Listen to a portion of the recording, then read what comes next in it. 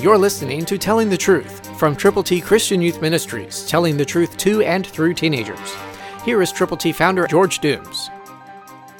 Believe on the Lord Jesus Christ. Listen, please, to a very special verse from God's Word. It's potent. It's powerful.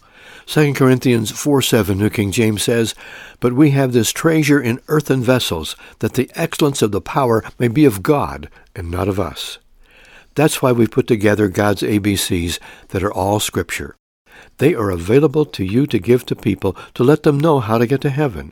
To get yours, call now, and let us know how many you will prayerfully present to folk who need to know Jesus. 812-867-2418.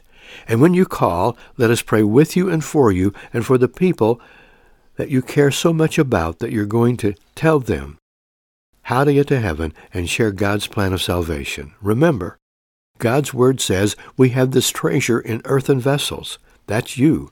That's me. That the excellence of the power may be of God and not of us.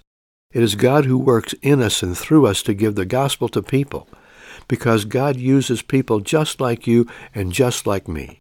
So call 812-867-2418.